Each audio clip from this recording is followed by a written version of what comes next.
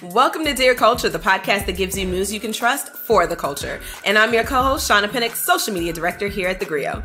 And I'm your co-host, Jaron Keith Gaynor, managing editor at The Grio. And this week we're asking, Dear Culture, who asked you anyway?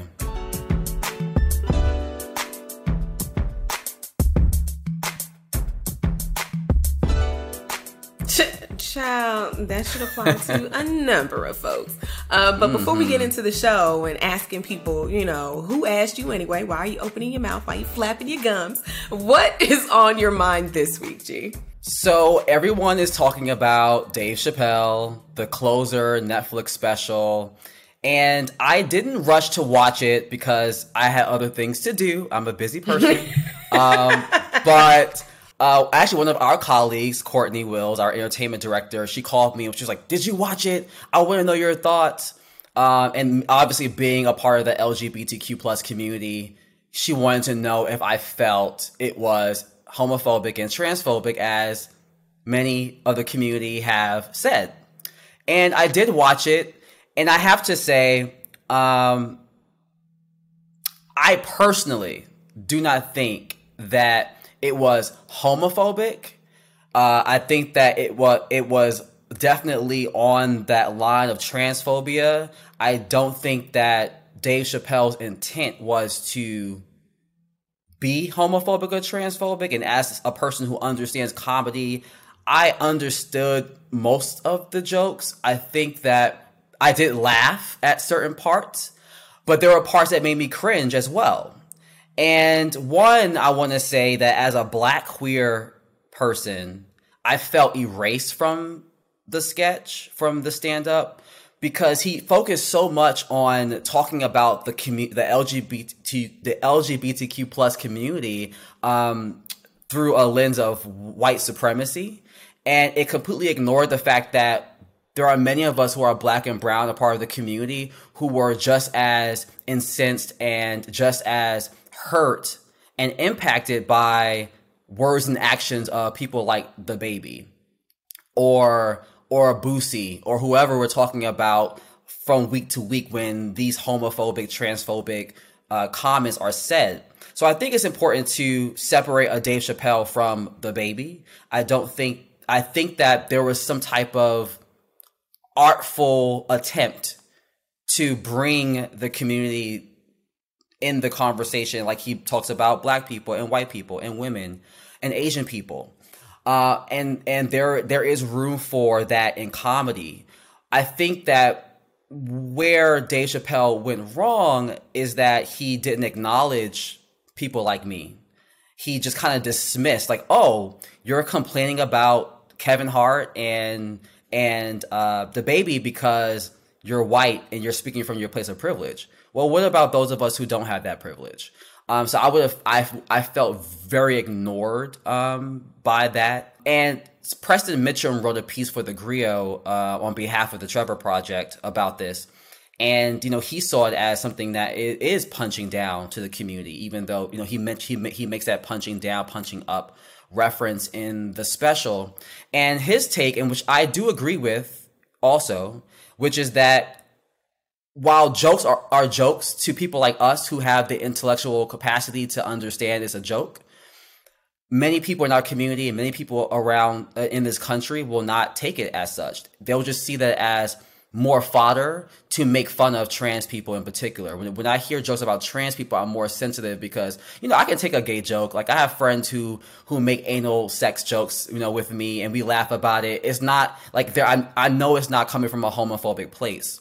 But because of where the trans community is today and how harmful it is for them to just simply walk the streets. I mean, I know it's dangerous for me to walk the streets as a gay man, but I could not imagine being an openly trans person and have to endure the potential violence and ridicule every single day. And there are young people who are trying to figure out their identity, who are, those jokes are being used in classrooms. And young people are having suicidal ideations at very young ages because of said jokes, whether it's coming from Dave Chappelle or someone in your neighborhood or someone in your classroom. So there's danger to jokes, even though we know, or I believe that Dave Chappelle is simply trying to use humor to provide cultural critique. But he kind of dropped the ball when it came to having that understanding of the nuances of the LGBTQ plus community, because we're not all white and we're not all, incensed because of our white privilege, because some of us are actually black and brown just like you. I think it's so interesting. So I have not seen the special yet. I will watch it this weekend. I've been kind of waiting until all of the commentary dies down, and we'll talk about cultural commentary and why that's a problem later. But I said, let me just wait until a lot of this dies down. But something that I think that is very interesting is the fact that, again, I haven't seen it, but I've seen little thoughts and bit pieces here.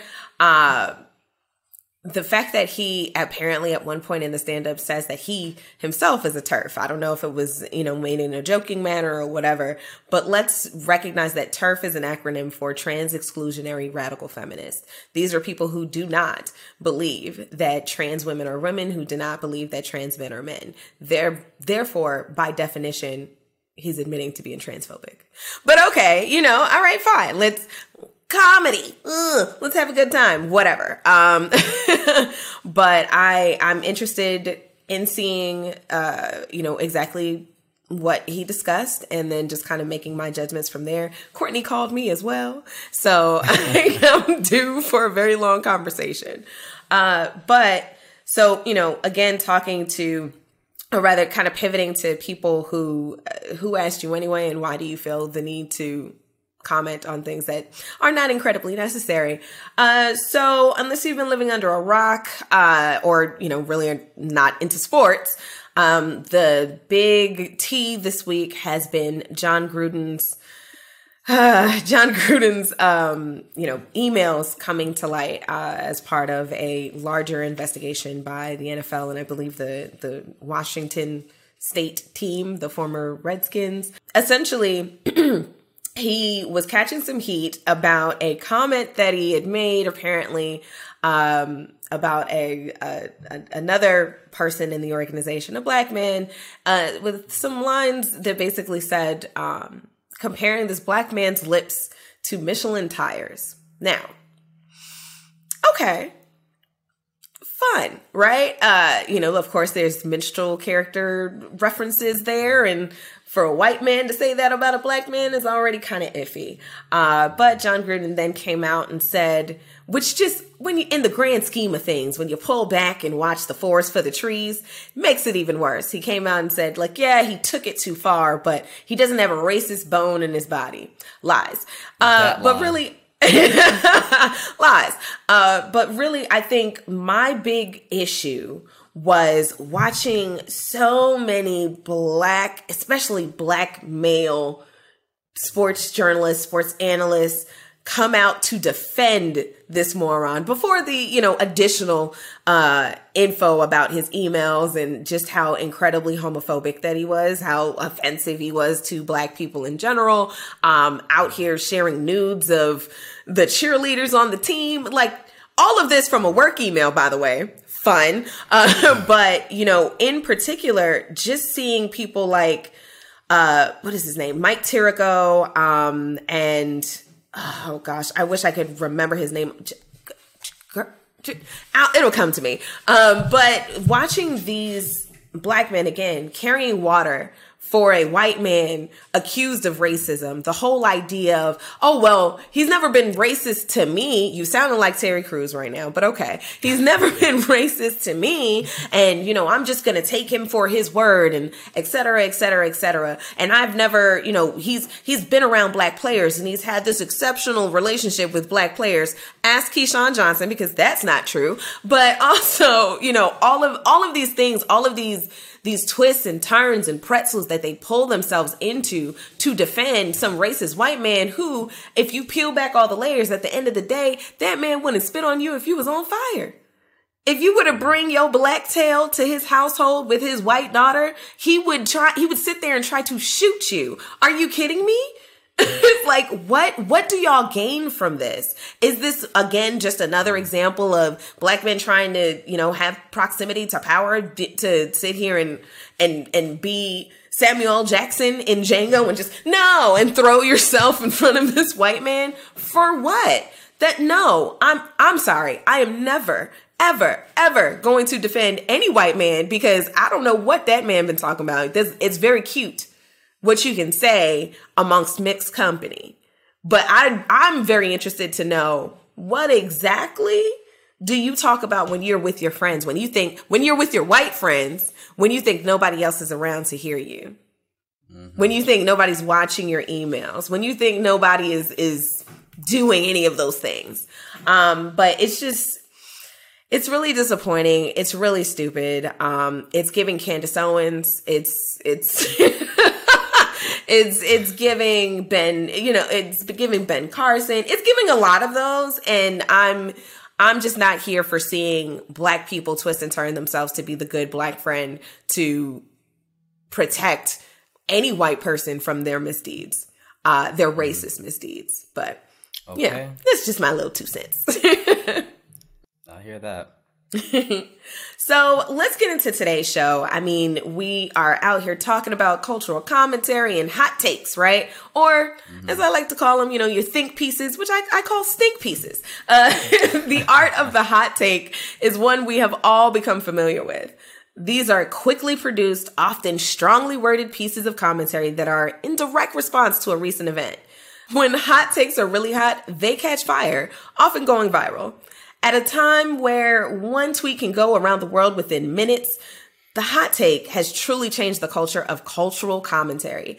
This week, we're joined by writer, music journalist, and cultural critic Teray, and we'll talk with him about his experience as a verified commentator on the culture and get his thoughts on how social media is changing cultural criticism. Let's get into it.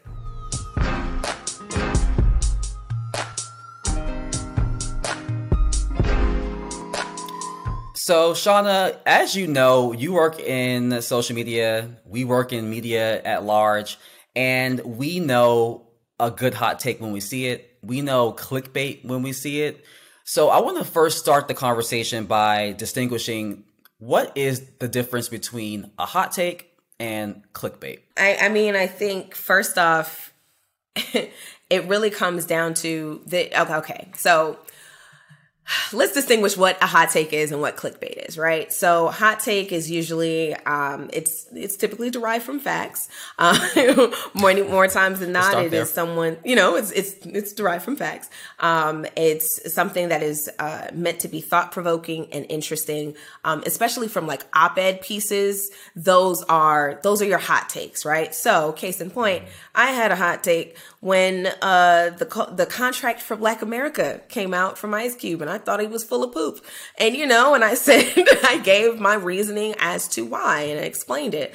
And then I had many people, typically hoteps and people who don't, know punctuation in words, were essentially like, oh, with you in this clickbait. First off, I didn't tell you to click nothing. You don't have to click nothing. My opinion is right there in the headline.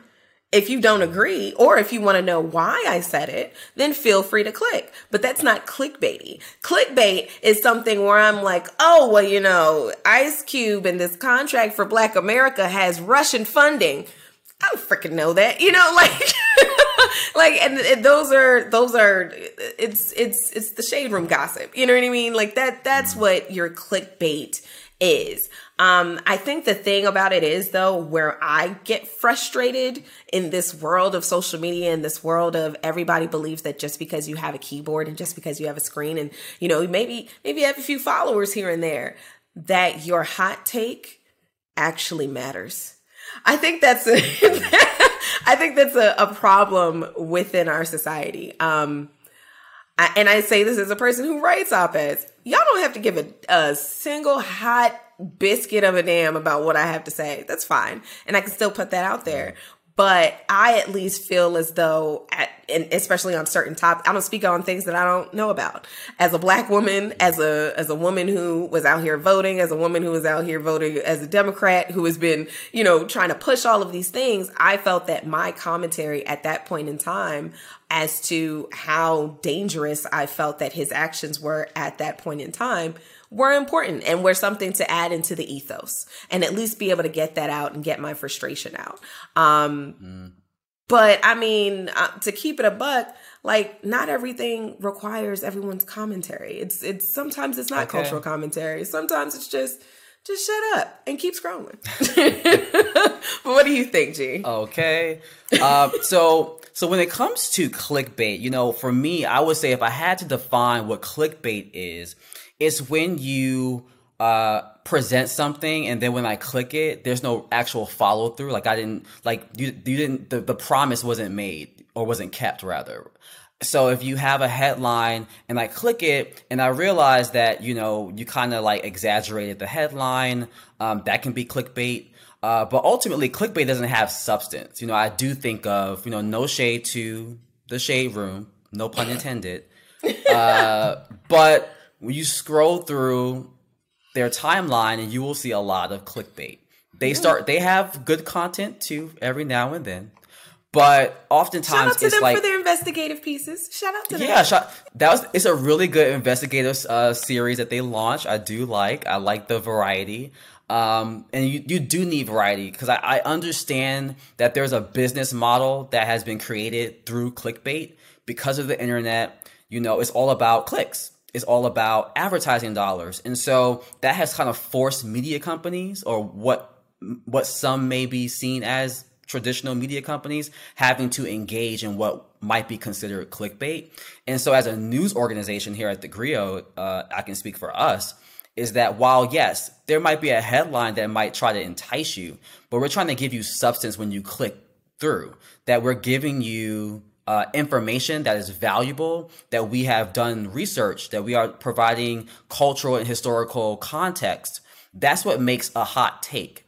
And I think that so much of that gets lost nowadays because people don't read. Like, Shauna, we know more than anybody that you can construct and report the most amazing stories with the most with like factual, interesting information, good stories at thegriot.com. But people don't click. They see a headline, they keep scrolling. And so that forces a lot of companies and brands to kind of peddle in clickbait because you have to bait them like fish because y'all just swimming around Facebook and Instagram and Twitter and y'all don't really want to read. Y'all just want to shout at each other. Everybody wants to have an opinion, but nobody wants to actually read and learn, which is what the media is for, which is what journalism is for. And so I find it very frustrating because I feel like what got me into journalism was the hot takes. I grew up reading Vibe magazine and Ebony and Jet and being like, I want to see my byline in these magazines. And I did get my name in those magazines actually. But now the industry has changed so much to the point where you can't not exist in this like in the middle of a hot take and clickbait. And so and those lines are being blurred more and more every day when we have, I hate to quote the former twice impeached president, but fake news. We have this proliferation of fake news and people spreading clickbait or spreading false memes, whether it's about the pandemic and vaccines or information around the 2020 election. Like now it's hard to decipher what is what, and people just, it's really hard to reach people with hot takes and find an audience that really wants true and accurate information. So it's very interesting working in this business because it's not the business that I grew up, watching and admiring. Is very, very different. Yeah, listen, no reading comprehension, just vibes. And with that said, I'm very excited that our featured guest today is none other than Touré, because he's an expert on cultural criticism, and he's been doing this for a very long time. Touré is a writer, a music journalist, and cultural critic who has been at the forefront of cultural criticism. Touré, thank you for joining us. Welcome to Dear Culture. Thank you. I feel all blown up and put on the spot. You call me an expert on these things? The pressure is on. Oh my God. You are. You're so sweet. Thank you. It's kind of a big deal. Oh my God. Here you go. What do you want to talk about? So first, because you are a cultural critic, many people these days, everyone has an opinion, especially with social media. What makes a cultural critic? What are the qualifications, you would say? Wow, that's a great question. I mean, a cultural critic is somebody, hopefully, who traditionally you had some sort of institution for starters. You're at the New Yorker or Rolling Stone or Time magazine, so readers would know to find you there, and some sort of import would be transmitted to you because you are writing from the pages of the New Yorker or what have you. Now, I mean, there's definitely people who do it in a YouTube newsletter. We don't blog anymore, but like newsletter sense. And because their opinion seems to matter to people, they get that same sense of importance. But hopefully the critic will talk about culture in a serious way. Will talk about culture in a way that reflects a broad appreciation and understanding for it. The easiest thing in the world is to say if something is good or bad. That is super boring and lame. What is it is much harder. Where does it fit within the continuum of things that are like it? Where does it fit in the world? We're having a national argument right now about Dave Chappelle's last stand-up. The political conversation is he transphobic? Is he homophobic? I'm falling asleep already. The conversation about, is this a good hour of stand-up? Where does this fit into the Chappelle pantheon of hours of stand-up? Where does this fit into the modern pantheon, the historic pantheon? How do you compare this and understand this versus what other people are doing with the form, have done in the past? This, an understanding of storytelling and callbacks and what he's trying to do with the form makes for a much more interesting cultural, critical conversation. Where does this fit within the modern landscape? I've seen some comics and they'll do an hour and it's based on their own personal experience, or it's based on some sort of imagined experience that has nothing to do with the real world. If nothing else, Chappelle has entered like a real world conversation. A lot of us are saying, what does it mean to be trans? What does it mean to be white and trans? What does it mean to be gay and white? How does that interact with my world? I think for a long time ago, a lot of us said, what does it mean to be gay? Okay, I accept that. I have gay people in my family or my world. I accept that. Live your life. I think the last decade, a lot of people have been saying, what does it mean to be trans? And this is a new thing that I have to embrace. Dave is at a certain place in his intellectual understanding of what that means, and he's wrestling with it on stage. So in a way, like, this special exists in the real world, and the cultural critic would sort of note that and be able to say, here's other ways that trans-ness or the discussion about being trans enters into the world that Dave is perhaps responding to. All this stuff talking about this special, or, you could apply it to a movie or an album without ever saying, is it good or bad? We just went to see the new James Bond film. It stood out to me that, I don't know if you guys have seen it, this does not ruin it for anybody. There's another, he's left the Force officially, right? He officially comes back into it in the movie, but officially he's left the Force. they replaced him with a dark-skinned black woman who is now 007, right? Like, he was always 007. And there's an interesting subtext of like, oh, snap, now we have a black woman, who's 007. This is cool. So, and like, the cultural critic might talk about that and the meaning of that and how Bond has always been a straight white man and how many of us have been saying, hey, like, why can't it be Idris Elba? Why can't it be Lupita Nyong'o? Why can't it be Lupita Nyong'o? Right? We can name others. Why couldn't it be Kerry Washington? Like, so just like I'm saying, the cultural critic is going to do much more. I hate when reviews meander down to here's a letter, here's a number, or even worse, here's a thumbs up or down. Like, talk about what it is. So I guess my question to you, Teray, would be, as a person who is a social media director, and I see a lot of opinions, a lot of critiques from self-appointed critics. What do you think qualifies someone to be a cultural critic? Or is it, just anybody with an opinion? Your aunts and uncles on Facebook who qualifies as a cultural critic? Well, I mean, it's a great question. In terms of qualification, I would want to see somebody who deeply cares about the body of work that they are critiquing, who has an understanding of the history of it. So if you're critiquing, hip hop, not only can you talk about, the hot 10 records that are out right now this year, but you can also talk about what was going on in the 00s, in the 90s, in the 80s. You can also talk about, the pre-80s hit rap music. You can also, perhaps even go back to what was coming out of Jamaica. Perhaps you can talk about some of the political reasons why hip hop developed. So you have a deeper understanding of hip hop. You have an understanding of the history of it. If you're into movies, you want to review movies, can you talk about more than, your favorite MCU movies, but like, a history of movies and an understanding of what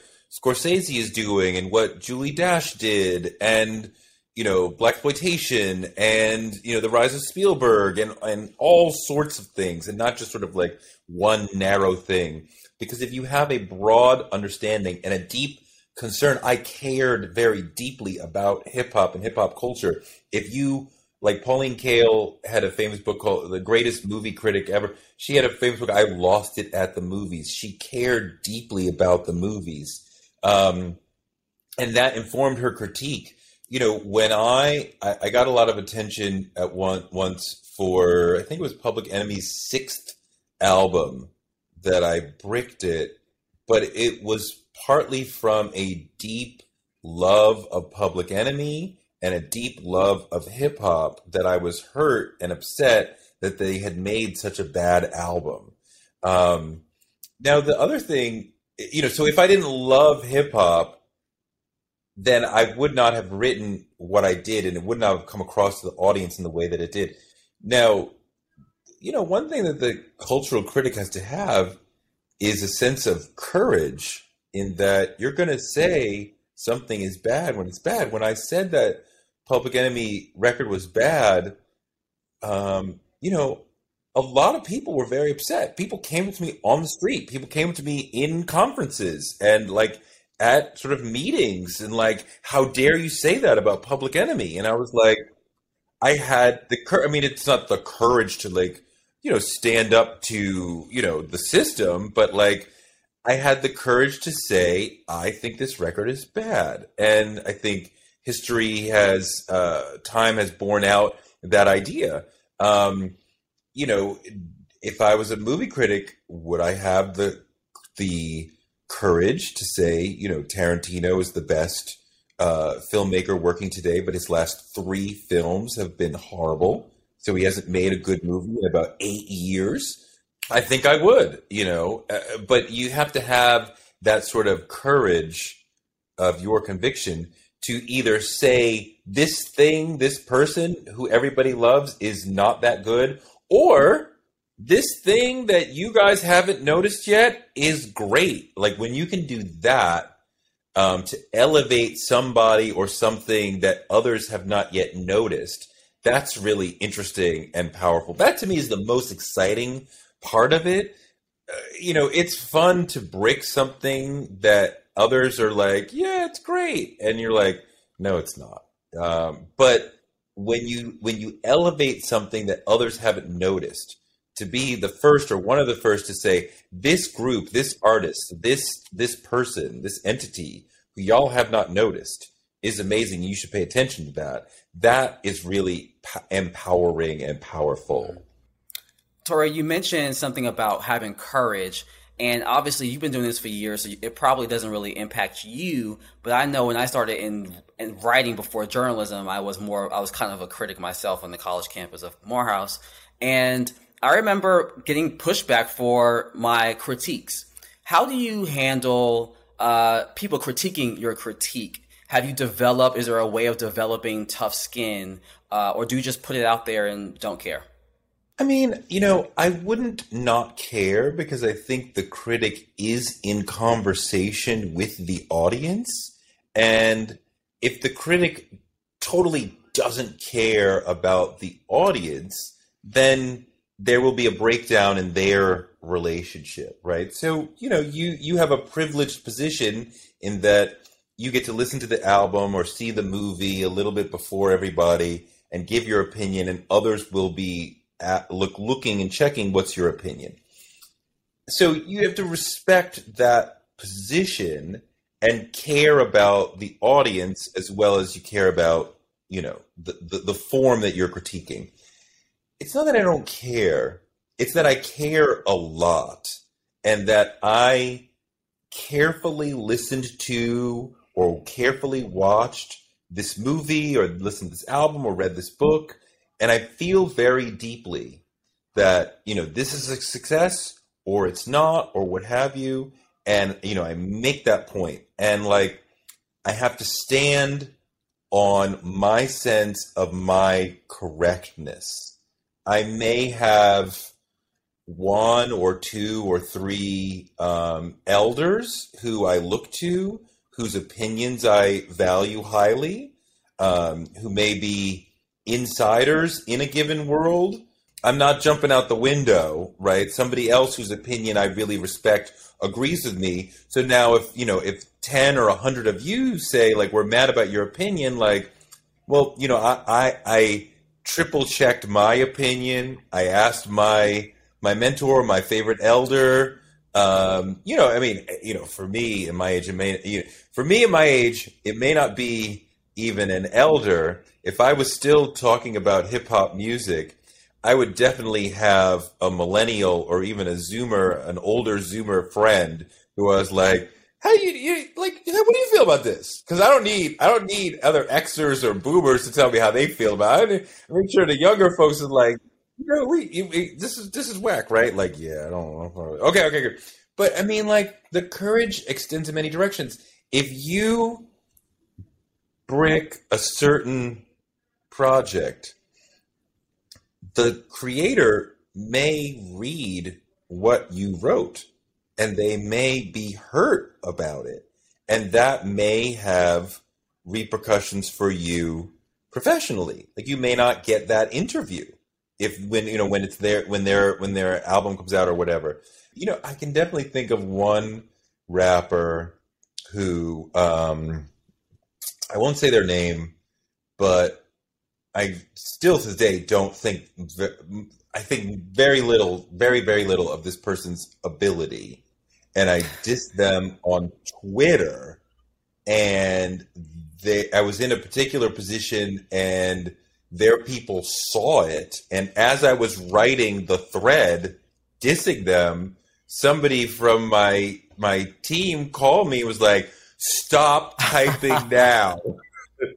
And then it was like, so you are not going to get an interview with that person, or everybody's clicked up, right? So or the other people in their clique because their management team is mad at you because you said da da da da da. And I'm like, wow, now I want to know who this person is. I'm thinking.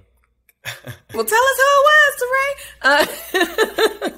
I mean, like the way things are now, like, somebody could pull up something you wrote or said 10, 15 years ago and like, oh, 10 years ago you said you didn't like me, so I'm not giving you an interview. Like, yeah. So, I mean, I definitely learned that criticism, it's sort of, I mean, I might as well say since the griot, it's like, like the griots in Africa, right? Like they get buried separately because they have to be able to tell the stories, right? And like, if you're going to be a critic, like you just got to live that life and just roll on that lane. Because if you're going to be a critic and then jump back into like writing a feature back and forth, eventually your criticism, you're going to say negative things about somebody and they're not going to like it. And then you're going to start cutting off your professional opportunities. And that's different than, like a Wesley Morris who does this great cultural criticism where he's like, I'm going to talk about what's going on in society in general. And I'm not here to say, this album is good, this album is bad, this movie's good or bad. But like, I'm talking about like, what's going on in the world. I mean, like, that's the greatest thing, or one of the greatest things in nonfiction writing is when you can give the audience a great idea such that they can take it and like go to a party. Remember when we used to have parties? Like go to a party and go to somebody and say, either express it as their own idea or say, I read Torre or Jaron or whoever, Jelani Cobb, whoever said blah, blah, blah. And that helped me understand, the Black experience or George Floyd or Dave Chappelle or whatever it may be. And you help them understand the world and encapsulate their feelings about the world into, like a neat paragraph or a neat couple sentences. And when you can do that, that's really powerful. And I think that makes the audience keep coming back to check for you. So, in terms of cultural criticism, like it's not just, here we are critiquing like certain bodies of work in terms of music or film. Sometimes it's critiquing like our culture at large. You've managed to make a decent living as a cultural critic on that aspect as well. I mean, really, Teray, you were really at the forefront of R. Kelly and that whole debacle of, being able to ask him, like, do you have a thing? Are you having relationships with teenage girls? And the, what do you qualify as teenage bit, right? So I don't know. I think for me, just as a person who was a teenager, I think at the time, who watched that interview and noticing that there wasn't really a large pushback back then versus now, how would you describe the value of a cultural critic and cultural criticism, especially now? Well, okay. I mean, I think of cultural criticism as the person who is basically sitting in their apartment and writing about different strands of what's going on in the world and sort of like coalescing it into one thing, or here's an album, here's a movie, whatever, here's a book, talk about what it is and what it means and what it does. That is different, I think, than what happened with R. Kelly. That was journalism, right? Like I'm out talking to, a newsmaker, one-on-one about like, what's up with you? Like you just got off trial. What's going on with you? And, it made news because I think he kind of gave away the game. There was no professional or institutional fallout, partly because BET only aired that once. The day after it aired, R. Kelly's team called and said, don't run that again. And I don't know what their threat was, but BET immediately said, sure, okay, we won't run it again. Sorry. Which is insane. But I mean, I could barely walk down the street after that. I mean, not that people were mobbing me, but like every block, somebody would go, yo, your face is R. Kelly. We were all confused. I mean, it would take me an hour to get down 2 blocks because they were just, everybody saw it and was commenting on it. And we did not use the word viral then, but it was super viral. It was the beginning of a real pushback that would eventually end his career. But, as you see, like, to get somebody actually canceled takes an extraordinary amount. You could still stream his music on Spotify and Tidal, right? His music will still pop up here and there in different situations, right? We saw a statistic that his music, streams of his music went up 500% after he was. So, like, what does being canceled mean? Like, nothing.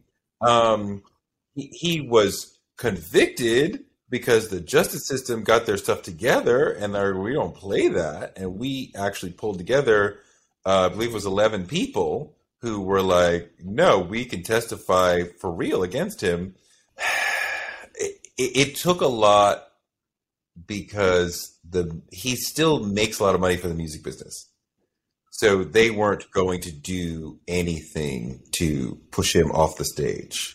And speaking of cancel culture, you basically said that it kind of doesn't exist, but we hear it so much. Do you think cancel culture is being overly used? Oftentimes when celebrities are being critiqued, they immediately go, they're trying to cancel me. How do we reconcile with what cancel culture is and how do we identify it? Yeah, I mean, it's interesting. So a couple of examples come up, and maybe we can go through them. I'm like, I don't know what being canceled means. And to me, if you're canceled, there must be there's necessarily something final about it. It can't be temporary or it's not canceled. It can't be, it has to be more than just, I'm angry with you. Now, there's been some discussion of like, Dave Chappelle is canceled. Dave Chappelle is the number 3 special on Netflix. There you can see all sorts of specials and his show on Netflix. He just did a thing at the Hollywood Bowl. In no imaginable way is he canceled. Are some people very angry with him? Yes. I would move that almost no one who is a real Chappelle fan is angry about The Closer. Right, that people went into The Closer having already decided, I am angry with him because I feel like he's transphobic and or homophobic, or I understand and I accept these are jokes and I'm riding with him. So nobody was actually moved, right? I think with a cancellation, people are changed. I think that you see like extraordinary situations like Russell Simmons, who once was able to move around America freely, was a very famous person and had a tremendous amount of power. And then a ton of horrendous, tragic, horrific stories came out about him. And he stepped away from all his businesses and moved to Asia. That's canceled. He cannot return to America. He cannot be a figure in America anymore. Now, in between there, I think about, what's his name? Is it Terry Crews? Yeah, Terry Crews. I've been personally very offended by many things that he said. So when I see him in a show or on a TikTok or whatever, I turn the channel. I'm not riding with him. I'm not down with him. I'm good with him. I don't care for his tweets. I don't care to watch him on TV. I'm good with him. So I've personally been like, I'm shutting off from you. There's nothing. And I listened to him talk to Roland Martin after the last straw, like trying to like understand and like give you a chance. And like, nah, bro, his explanation was terrible. Overall, it would be good if we could get to a place where people are able to grow. Like Terry Crews is like, this is how I feel. This is who I am. So and I'm like offended by that. If somebody makes like one wrong statement and we don't give them a chance to like, hey, here's some information, on Black people or trans people or whatever, like, do you accept the information? Do you want to, like the baby's in a lot of trouble. And as far as I understand, he's trying to be in dialogue with some gay groups who are trying to give him some information. This is a guy from rural North Carolina, right? Like he may or may not, the information may or may not penetrate. I don't know. I'm not in his head. Do we want to give him a chance to receive the information and to develop more understanding and empathy? I mean, I know that information is a really powerful way of getting people to understanding and empathy. I personally was at a certain given level in terms of my understanding of what it is to be trans. I don't think I was transphobic, but I really did not understand much about what that meant as a human condition. And if you tried to talk to me about trans children, I would have been like, I really don't understand anything about that. And then a friend of mine who I've known since we were both 20, let me know that one of her 5 kids was trans. And I was like, oh, wow. And we had a really long, amazing conversation where my friend explained to me basically her son's coming out to her. And, how he was fighting against wearing dresses before he could talk. And she was like, why is this such a struggle? And when he finally was able to talk, he's able to express like, I'm like daddy. And she's like, yeah, daddy's great. He's like, no, you don't understand. And also expressing suicidal ideation at like 2 or 3. And I never forget her saying, like, when your child starts talking about suicide, you figure it out really fast. And that was very educational for me in terms of understanding how young a human being can know what it is to be trans and what that journey might be like for them and their family. It gave me a different understanding and a different level of empathy for that human experience. Thankfully I didn't say something stupid about it before that, but I would like to think that if I could have had the chance to get some information and be educated and have folks go, okay, like he's done some work on himself and let's move forward, and not just, hold his feet, and just always say like, oh, you're a horrible person, you're canceled.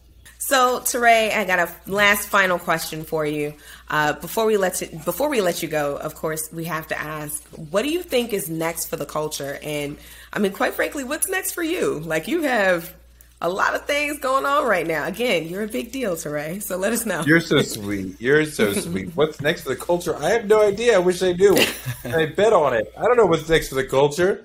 Hopefully the culture will continue to surprise us, because Black culture in particular has been very aggressive about moving forward and growing. We don't really have that much in the way of Black oldies stations the way that white people do, because we're very forward-looking as a culture. Well, Touré, I mean, you've been a phenomenal host. I really appreciate your candor, your humor, obviously your expertise in helping us find the nuances when it comes to cultural commentary. And for our listeners to hear more from Touré, visit his website at touré.com. His latest books, Who's Afraid of Post-Blackness?, What It Means to Be Black Now, and I Would Die for You, Why Prince Became an Icon are currently in stores. For more commentary on the culture, including from Touré, visit thegrio.com, and that's GRIO.com. And my other book about Prince, Nothing Compares to You, that just came out. Oh, another Prince book. Oh, excuse me. Big deal. What'd I say? Thank you, Touré. Thank you so much. Thanks, guys. Nice to see you. Good seeing you, too.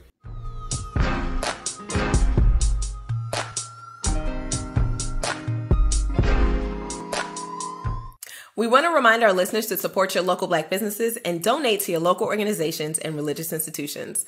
The business that we will highlight this week is Black and Green.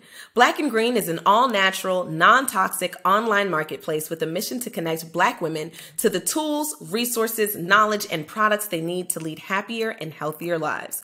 Founder and Doctor of Public Health, Christian Green, believes that a life free of toxins and all things artificial is a life worth cultivating. Black and Green works to disrupt the personal care product market to support Black women in minimizing exposure to toxic chemicals in personal care. To learn more about Black and Green, visit their website, www.blkgrn.com. The Griot has published a list of 50 plus Black businesses to support during the coronavirus pandemic. If you'd like your business to be featured, email us at info@thegriot.com. That's GRIO.com. Thank you for listening to Dear Culture. If you like what you heard, please give us a 5-star review and subscribe to the show wherever you listen to your podcast and share it with everyone you know. And please email all questions, suggestions, and compliments. We love those to podcast@thegriot.com. The Dear Culture podcast is brought to you by The Griot and executive produced by Blue Telusma and co-produced by Taji Sr., Sydney Enriquez Payne, and Abdul Kudus.